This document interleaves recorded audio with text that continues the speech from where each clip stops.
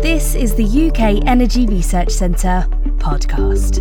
Hello, I'm Rob Groves, Director of the UK Energy Research Centre. And on the podcast today, I've got Emma Piercy from the Food and Drinks Federation and Leith Whitwam from the Aldersgate Group. I'll ask them both to explain a bit more about themselves and what their organisations and what they do in a moment. Today's conversation is going to be around industry energy prices and the impact of the energy crisis on different industrial sectors. So Emma, first of all, would you like to introduce yourself and say a bit about what you do? Yes, of course. So yes, my name's Emma Piercy. I lead on energy and climate change at the Food and Drink Federation. The Food and Drink Federation is the largest trade body representing food and drink manufacturers in the UK. And in fact, a very good fact which you may not know, so food and drink manufacturing in terms of turnover is larger than sort of automotive and aviation combined. So a huge sector for in terms of the economy. My personal background, I have been in energy the whole of my career, moving to food and drink about 3 years ago now. So quite a breadth of experience. But now within this role, I have the energy focus, but also more widely on sort of climate change and wider sustainability issues. So that's me. Leith, tell us about the Aldersgate Group and yourself. Great, thanks, Rob. So I'm Leith Whitwam. I'm a Senior Policy Officer at the Aldersgate Group, and I lead the group's work on industrial decarbonisation, which inevitably leads me to also be working on industry and things like carbon pricing as well, but also looking more broadly at manufacturing and a little bit actually at food and drink as well. The Aldersgate Group itself, many people probably won't know us, is an alliance of businesses, NGOs and academic institutions. And our business membership consists of over 60 companies, all leading in their sectors. The idea is that we have representation across the economy. And so together our business members have an annual turnover of around £550 billion. So they represent a vast swathe of the business community. And what we do is produce independent research that builds on the expertise of our membership, looking at a range of policy areas all the way from green finance to nature restoration to, of course, the area that I said I work on, industrial decarbonisation. And we work with industry, politicians and Whitehall officials to try and really move the dial on progress towards a net zero economy. Great, really, really interesting. So let's jump straight into the questions around the current crisis. A lot of the conversation around the energy crisis has focused on households and the impact of government policy effectively helping to protect households from the current very, very high wholesale gas prices. But what about different industrial sectors? So we've been hearing more about how they've been affected recently and the withdrawal of support. So can you say a bit, or maybe start with Emma and focus a bit on the food and drinks industry? I think the first observation to make is that, of course, there's very much links in with the cost of living crisis and, of course, with consumers and households and energy prices, because we all need, obviously, food on our tables. And so, the cost of food and how energy costs actually fit into that, really do impact us. So, in looking at manufacturers and how much energy is part of their operating costs, just over the 1 year, so back from, let's say, quarter 3 21, energy represented 12% of operating costs. But by quarter 3 of 2022, it had shot up to 20%. A good, I would say, 20% of large manufacturers saying that energy now accounts to 40 to 50% of their costs. So, we're talking here about this massive increase, and this is on top of general cost increases resulting from the war in Ukraine, whether it's ingredient shortages, I'm just thinking like grain and sunflower oil as examples, on top of costs from Brexit as well. So we've got a lot of pressures here with energy in the short term, with massive volatility, and this is causing quite, severe challenges. Just clarify for us what the situation is with the government support regime. So does it cover all of, and I'll bring Leith in on this as well in a moment, but does it cover all of your members, and what exactly are they doing with it now? When's it going to be withdrawn? Yes, so the current scheme, the energy business the relief scheme, is currently going to be phased out at the end of March. So this will be replaced by the energy bill discount scheme. And, we're very thankful that, whilst the level of support is going down, most of food and drink will still be classified as energy intensive. So they will get a greater level of support, although less than before. However, we are concerned that there are a number of subsectors which have not been classified as that. So, for example, coffee manufacturing, where, and like at one site, for example, energy is about 40% of the operating costs.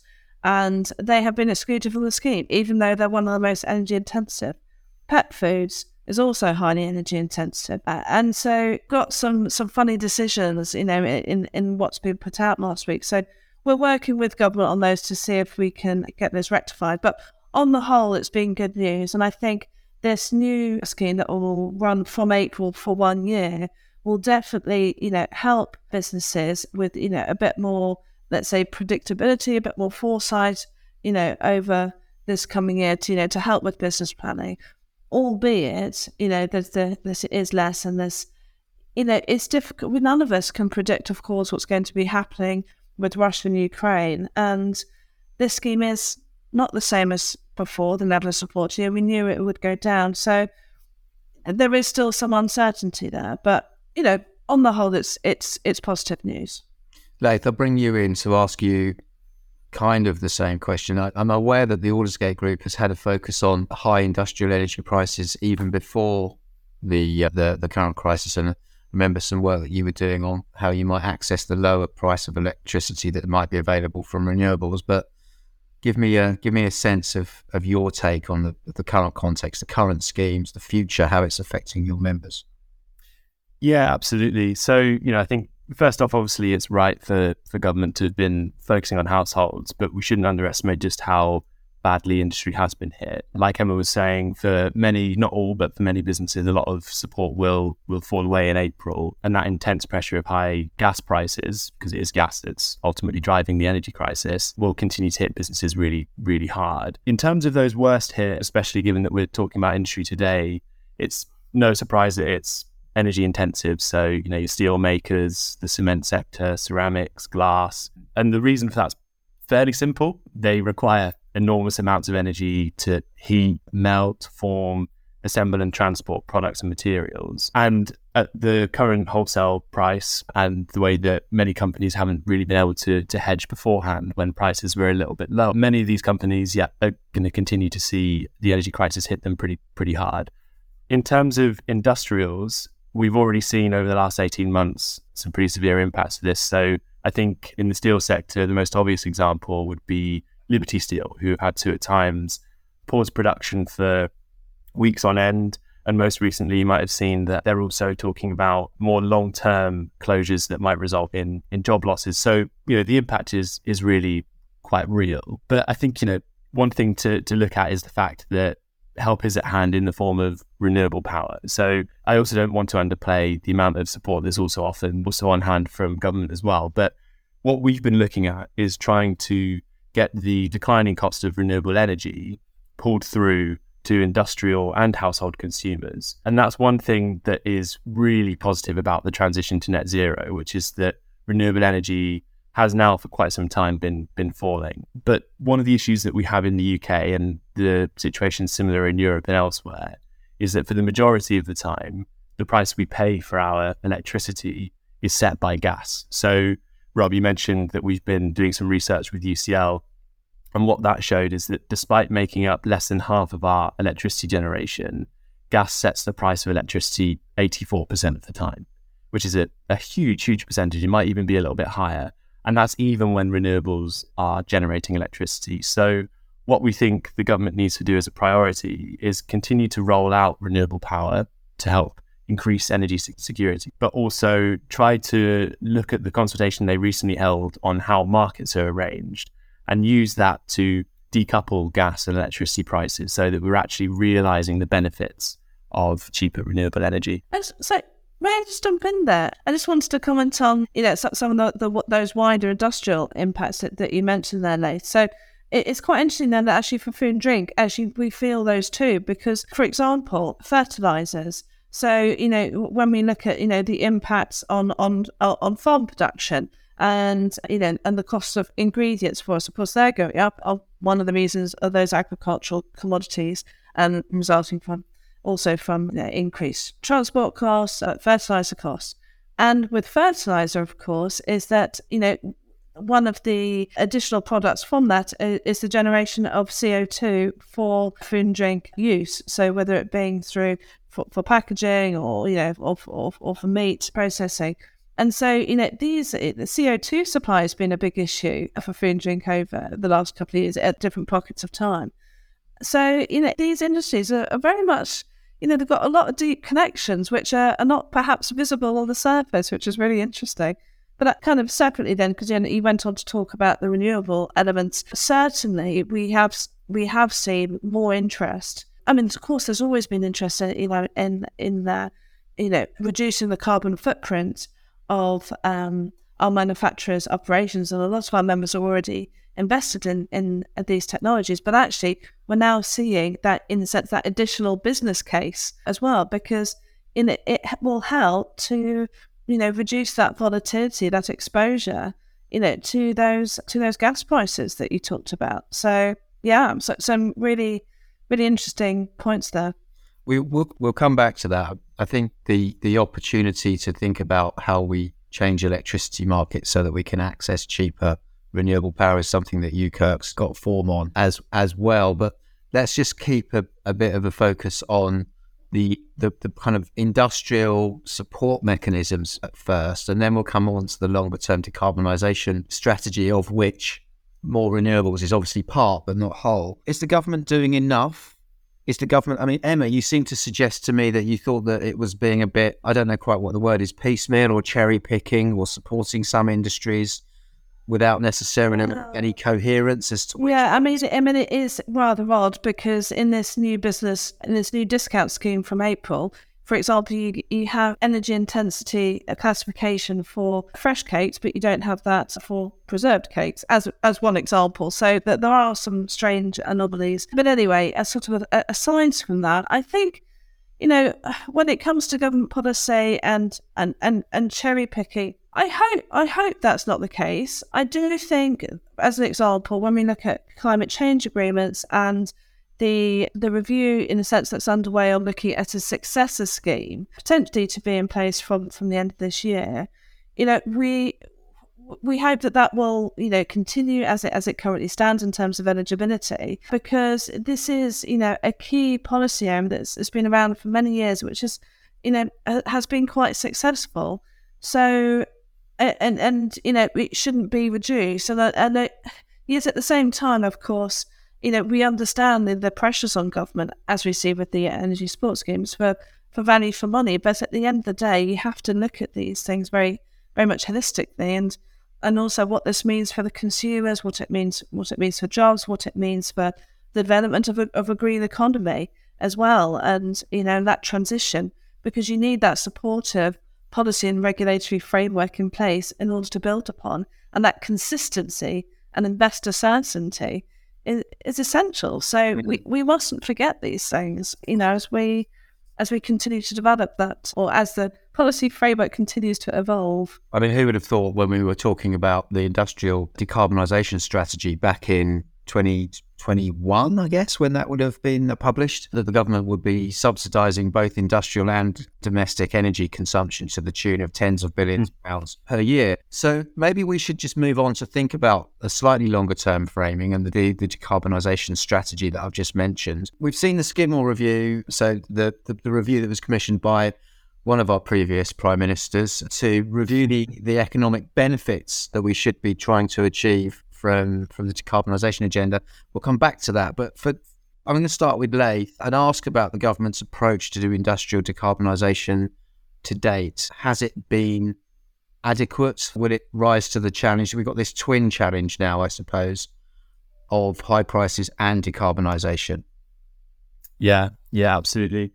So, I mean, I can start with the slightly more positive. I think what we have seen in the UK, you mentioned the industrial decarbonisation strategy. We've also had the net zero and hydrogen strategies as well, although I know one is undergoing a legal challenge at the moment. But, some of the positives we do have are some world-leading commitments and pledges. We've had targets to reduce industrial emissions that are strong. We've seen government announce ambitions for 4 low-carbon industrial clusters by 2030, a net zero cluster by 2040. And we've also been vocal on decarbonising the grid. So, our commitment to decarbonising the grid by 2035 is incredibly ambitious. Then digging into some of the detail, you get the UK emissions trading scheme, and there's proposals that government's due to respond to about implementing a more ambitious cap on emissions, and that includes most industrial players and many of them as members as well. What that does is set a clear ambition for emissions reductions in industry.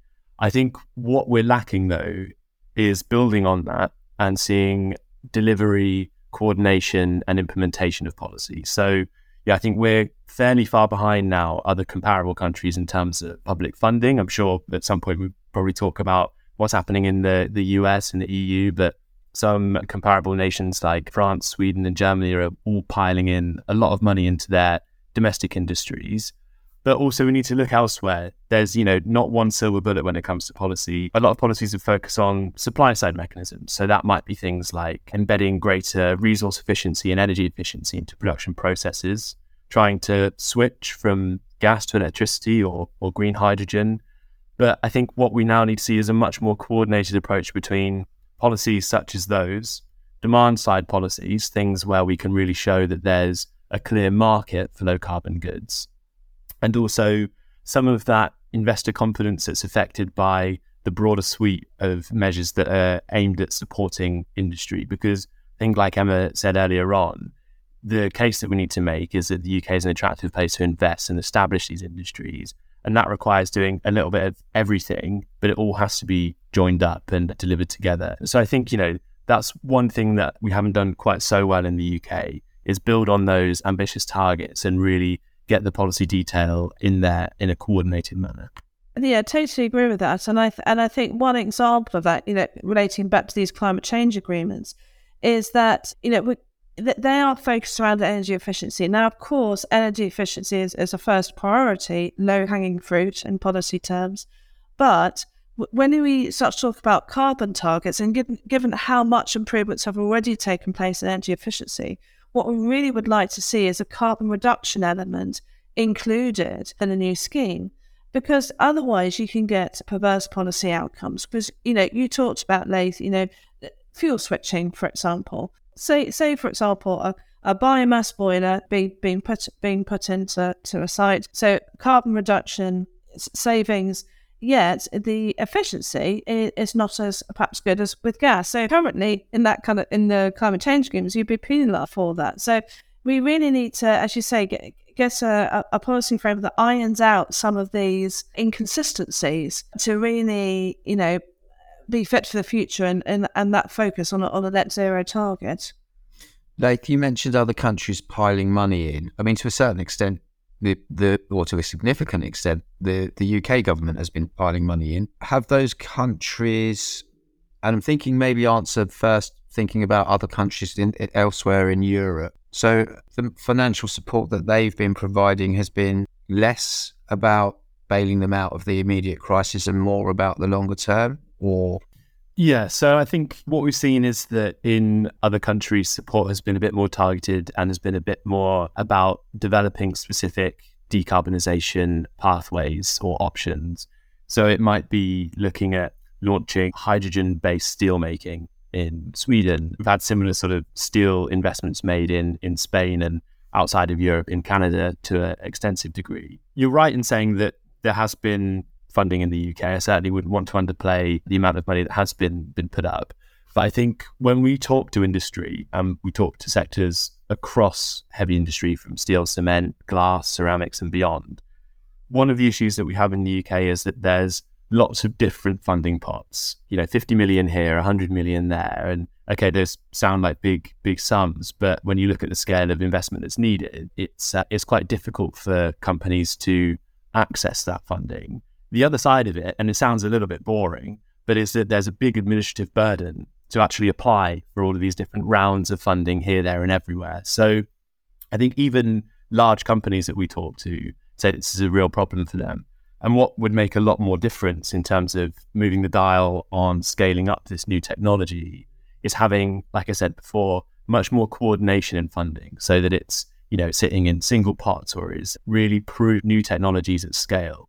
And I think one of the great things about industrial decarbonisation is that it's less of a question. It's not really a case of where we're figuring out what we need to do. We kind of know already how we decarbonise many of these sectors. Not 100%, I don't want to be naive, but we know that we need to electrify, or we need to switch to hydrogen, or we need to apply carbon capture or something like that. Issue is exactly how we get there and how we can really make a really good business case for investing in these solutions. And if we can do that, then we can unlock decarbonisation and all of the economic opportunities that would flow from it. Right. So I'm going to try and paraphrase that, put it to Emma. The sums of money that are available are too small, almost the wrong order of magnitude, and it's too complicated. It's certainly not enough. I mean, I think one, in a sense, charge that has been put out is that all the money that was involved in previous schemes, which for example, like RHI or FITS or others, that when you look at what's replaced them, it's not perhaps quite at the same magnitude. So that's one thing. So, the IETF, for example, really, great scheme. We need more of it, and we need it to be over a longer period. I think, indeed, that there are challenges with applications. Yes, there are, but they're not insurmountable. We do have food and drink manufacturers who've been successful under those schemes, but it does take time, and it takes that knowledge and capacity to be able to put those applications in, and to, come up with partners. So there is, let's say, a supporting framework, which is really essential to be able to get these off the ground. And I think a particular challenge for food and drink manufacturing is that it's also a dispersed manufacturing. So that means, it's outside of the industrial clusters. So, that, and also 96-97% of manufacturers are SMEs. So the challenges of getting these, companies to decarbonise, it presents a whole new set of, let's say, dynamics and, access to information and skills and, that capacity to be able to take this forward. So we do have to make things as easy as possible. And, I think Nate's point about, sort of knowing what we need to do. Well, I think from a UK PLC perspective, yes, we do. As you say, it's like, with food and drink manufacturing, the electrification of heat will be the main way of decarbonising heat. Yet this is going to be heavily reliant on the grid. So we need all that grid infrastructure. So then you start to uncover the complexity around, the investment, in the distribution networks and etc. to get that. And so that's when you then start to get a little bit of a hiatus. Or Nath, what do you think on that? Yeah, couldn't agree more. And I think this really highlights everything that I tried to get at when talking about this coordinated approach. We have electrification and fuel switching and resource efficiency here, but just like Emma said, that also means that we need to be thinking about at the same time exactly what is happening with grid development. And that point around the disparity between clusters and dispersed sites is really crucial. So industrial clusters are an amazing place to scale up technology. They're a great place to showcase technology. And I can see why government is really, really hitting those hard. And, it's a good thing to be doing. And I hope that it continues with full force. But 50% of our industrial emissions come from dispersed sites. And they employ a hell of a lot of people and contribute a lot of value to our economy as well. Not just in the heavy industries, but all sectors that they serve. Emma spoke earlier about how the heavy industries serve a lot of food and drink organizations, same is true for construction and all sorts of others. But there is that unique challenge, and part of it is geographical. It's going to be difficult to build hydrogen pipelines and carbon transport and storage, and indeed to develop the electricity network and grids in those areas. So again, it's something that we need to see across the board with policy development here, is that level of coordination between all of these various different areas so that everything moves forward at once. And of course, this does impact the ability of manufacturers themselves to be able to make those decisions on what to invest in. So do you invest in a hydrogen-ready boiler, or do you invest in alternative solutions? Because with the challenges of therefore grid electrification and in the additional investment there, actually, maybe for some, they will look at decarbonised gas. So, utilising the existing gas system and maybe blending over time. So, these challenges and the fact that we don't have 100% of answers at the moment means it's difficult for sites to invest. One of the things that brings to mind for me is the importance of clarity over the infrastructural changes that will be needed. And when just to explain maybe to some listeners that the focus on clusters, the idea there is that some parts of the UK, for example, in the northeast of England or in South Wales, have a cluster of industry that could be decarbonised. I think the idea quite often there is to use carbon capture and storage or the delivery of hydrogen to decarbonise a bunch of industries that are all near each other. And UKERC also has a focus on the dispersed sites. It's part of our research programme because for the very reasons you've described, the clusters only get about half of the story, and we need clarity over the kind of infrastructure that's going to help with the other half. But there's lots of things here that we could spend a great deal more time talking about, but there's actually one external thing that I'd like to bring into the conversation, and I'll see if Leith has any thoughts on this in particular, and if Emma wants to chip in. In the States, this thing called the Inflation Reduction Act, which is an inflation reduction piece of legislation, but it's also a massive amount of additional subsidy and tax breaks for green stuff, clean tech. We hear that it's pulling investment away from Europe. Any thoughts on is that a game changer? I think that it presents a sort of important moment, definitely. And I think there is a real worry that the UK isn't keeping pace. In the EU, we've already seen some rumblings of a response in terms of fiscal intervention and all sorts. And I've mentioned a little bit about what's happening in other countries in terms of that scale of funding that might not be matched in the UK. But I suppose there's one thing to keep in mind, which is that within the Inflation Reduction Act, there's not all that much policy sitting underneath it. And so I've spoken a lot about funding, but now I want to speak about the opposite, which is that none of these things exist in isolation. And actually, you need all of the sort of policy mechanisms that can support supply of low carbon products, that can create demand for low carbon products as well, to really make a cohesive investment framework. If you want to attract that investment into the UK, the US, or wherever it might be, then the business case has to be really strong. And that's one thing that we are good at doing in the UK is this policy development. It just needs to be implemented and delivered in a much clearer way and matched with some public support in that sense. So, I completely understand and agree with the anxieties around investment being drawn elsewhere. And what we need to see with the low carbon industries that we could get in the UK is that we have a potential comparative advantage, but there's a window of opportunity. So we've known that for many, many years, we struggle to compete with high carbon, cheap imports, where our strengths might lie, because we have fantastic universities, fantastic research development, and so on, is in this transition to producing green net zero products that are ultimately going to be the products of the future. These are what we need. We need green steel and cement for low carbon energy and energy efficient buildings, electric vehicles, and so on. But the anxiety is that we need to make sure we don't miss the window of opportunity. And that's where, some of this upfront expenditure might need to come in, but also just laying the groundwork so that on the whole, if you step back, that framework for investment is looking really, really strong. And part of that does mean doing what we can do to reduce industrial energy prices as well, because that's a big part if you're an international organization looking at your portfolio and where you want to put your investment.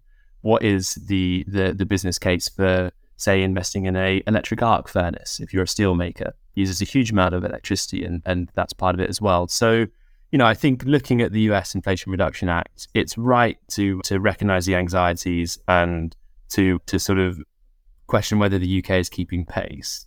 But what we should also look at is all of the policy that does need to underpin these public expenditure frameworks. Right.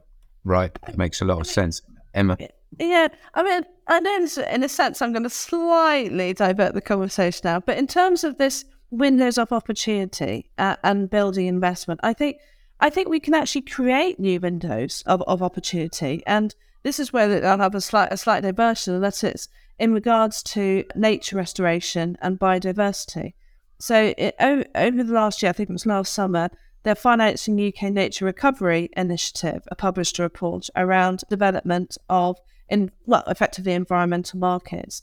Now, they perceive that over the next 10 years, there's a funding gap up to about £40 billion. So, I know it's a different example, but nevertheless, we can find opportunities, but how we therefore then create that solid, framework upon which to enable these to happen, that is going to be the key question. I suppose that is, again, another analogy with what you've just been discussing, the Inflation Act, is that, we have this summer, for example, we're getting this land use framework from DEFRA, which, we've also seen in Chris Skidmore's net zero strategy. Now, we need to have that land use framework to set that baseline upon which we can build. But, as you say, you need multitude of things to work together and this momentum to build, because you can have any one of these things in place, but you need more to really get them going. I'm in favour of nature restoration. I'm sure it sounds great, but it sounds probably much more difficult than it might seem on the surface. Leith, you wanted to come back in on that? Yeah, I just wanted to say completely agree with Emma, and just very quickly mention that I think that was one of the things that was great to see in the Skidmore review, that very clear message that in order to seize the opportunity of the century in the transition to net zero, we need ambitious, well-designed environmental regulation. And I think when we speak to all of our business members and many, many businesses outside of our membership, the overwhelming message is that we're moving away from this red tape narrative to good, smart, ambitious regulation being key to attracting business to the UK. And the Skidmore review, just very briefly, Emma, do you broadly agree with that, the characterisation as huge opportunities that need to be grown? Yes, I do. And I think one of the things that I quite liked about the report itself is that, you didn't have, let's say, sectors of the economy sort of singled out. And because we find, for example, with food, that of course it's something that is very systemic from farm to fork. So you can't pigeonhole it into manufacturing or just to transport. It covers the whole lot. So I quite liked that approach actually in the whole report. And I think, when looking at the recommendations, I would have to agree with what they put on there. So, for example, around, delivering on the Green Jobs Task Force. There is this phrase which we all hear about now that, every job is a climate job. And that's true, actually.